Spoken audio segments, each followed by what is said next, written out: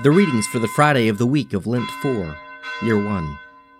A reading from Jeremiah, the 23rd chapter, verses 1 to 8.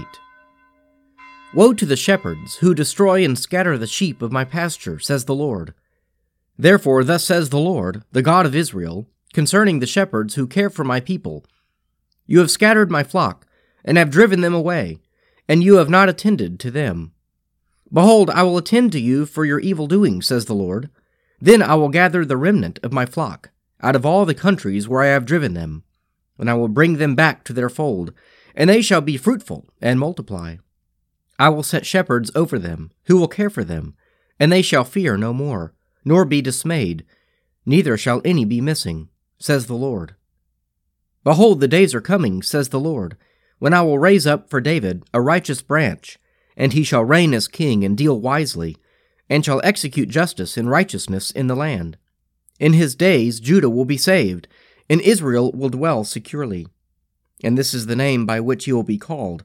The Lord is our righteousness.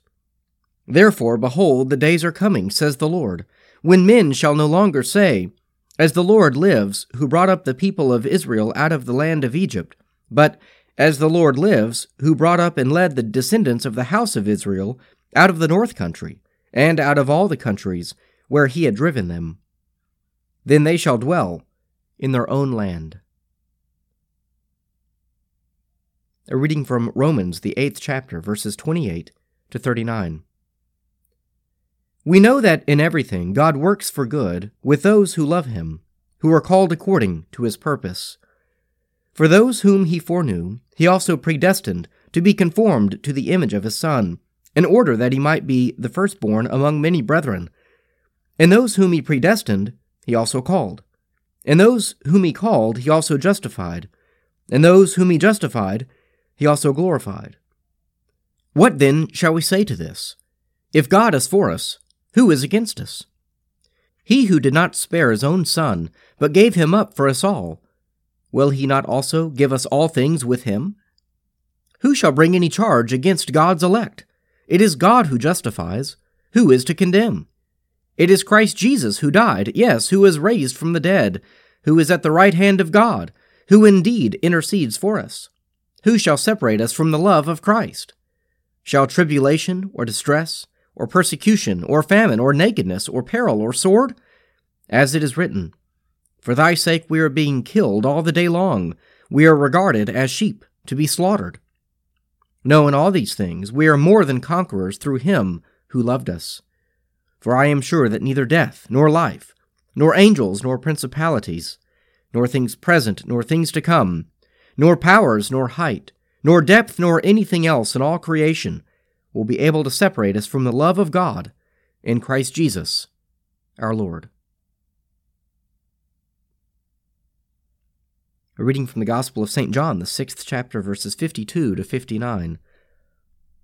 The Jews then disputed among themselves, saying, How can this man give us flesh to eat?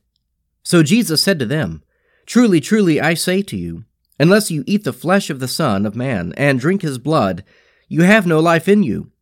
He who eats my flesh and drinks my blood has eternal life, and I will raise him up at the last day. For my flesh is food indeed, and my blood is drink indeed.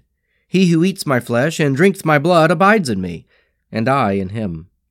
As the living Father sent me, and I live because of the Father, so he who eats me will live because of me. This is the bread which came down from heaven, not such as the fathers ate and died. He who eats this bread will live forever. This he said in the synagogue, as he taught at Capernaum.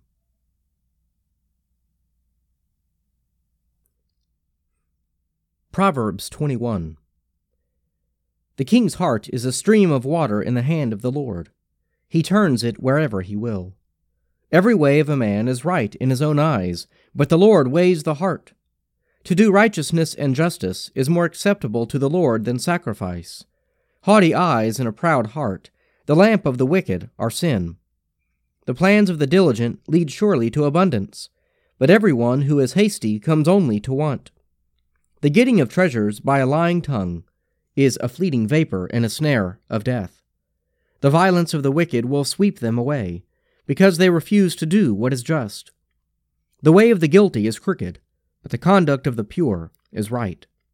It is better to live in a corner of the housetop than in a house shared with a contentious woman. The soul of the wicked desires evil, but his neighbor finds no mercy in his eyes. When a scoffer is punished, the simple becomes wise. When a wise man is instructed, he gains knowledge. The righteous observes the house of the wicked. The wicked are cast down to ruin.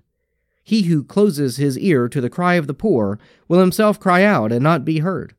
A gift in secret averts anger, and a bribe in the bosom strong wrath. When justice is done, it is a joy to the righteous, but dismay to evildoers. A man who wanders from the way of understanding will rest in the assembly of the dead. He who loves pleasure will be a poor man. He who loves wine and oil will not be rich. The wicked is a ransom for the righteous, and the faithless for the upright.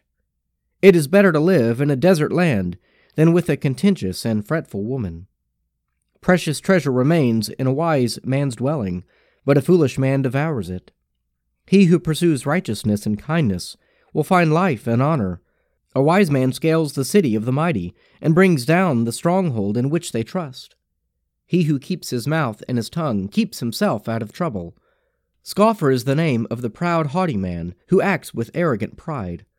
The desire of the sluggard kills him, for his hands refuse to labor. All day long the wicked covets, but the righteous gives and does not hold back. The sacrifice of the wicked is an abomination. How much more when he brings it with evil intent? A false witness will perish, but the word of a man who hears will endure. A wicked man puts on a bold face, but an upright man considers his ways. No wisdom, no understanding, no counsel can avail against the Lord. The horse is made ready for the day of battle, but the victory belongs to the Lord. Let us pray. Our Father, who art in heaven, hallowed be thy name. Thy kingdom come, thy will be done on earth as it is in heaven. Give us this day our daily bread, and forgive us our trespasses, as we forgive those who trespass against us. Lead us not into temptation, but deliver us from evil. For thine is the kingdom, and the power, and the glory, forever and ever. Amen.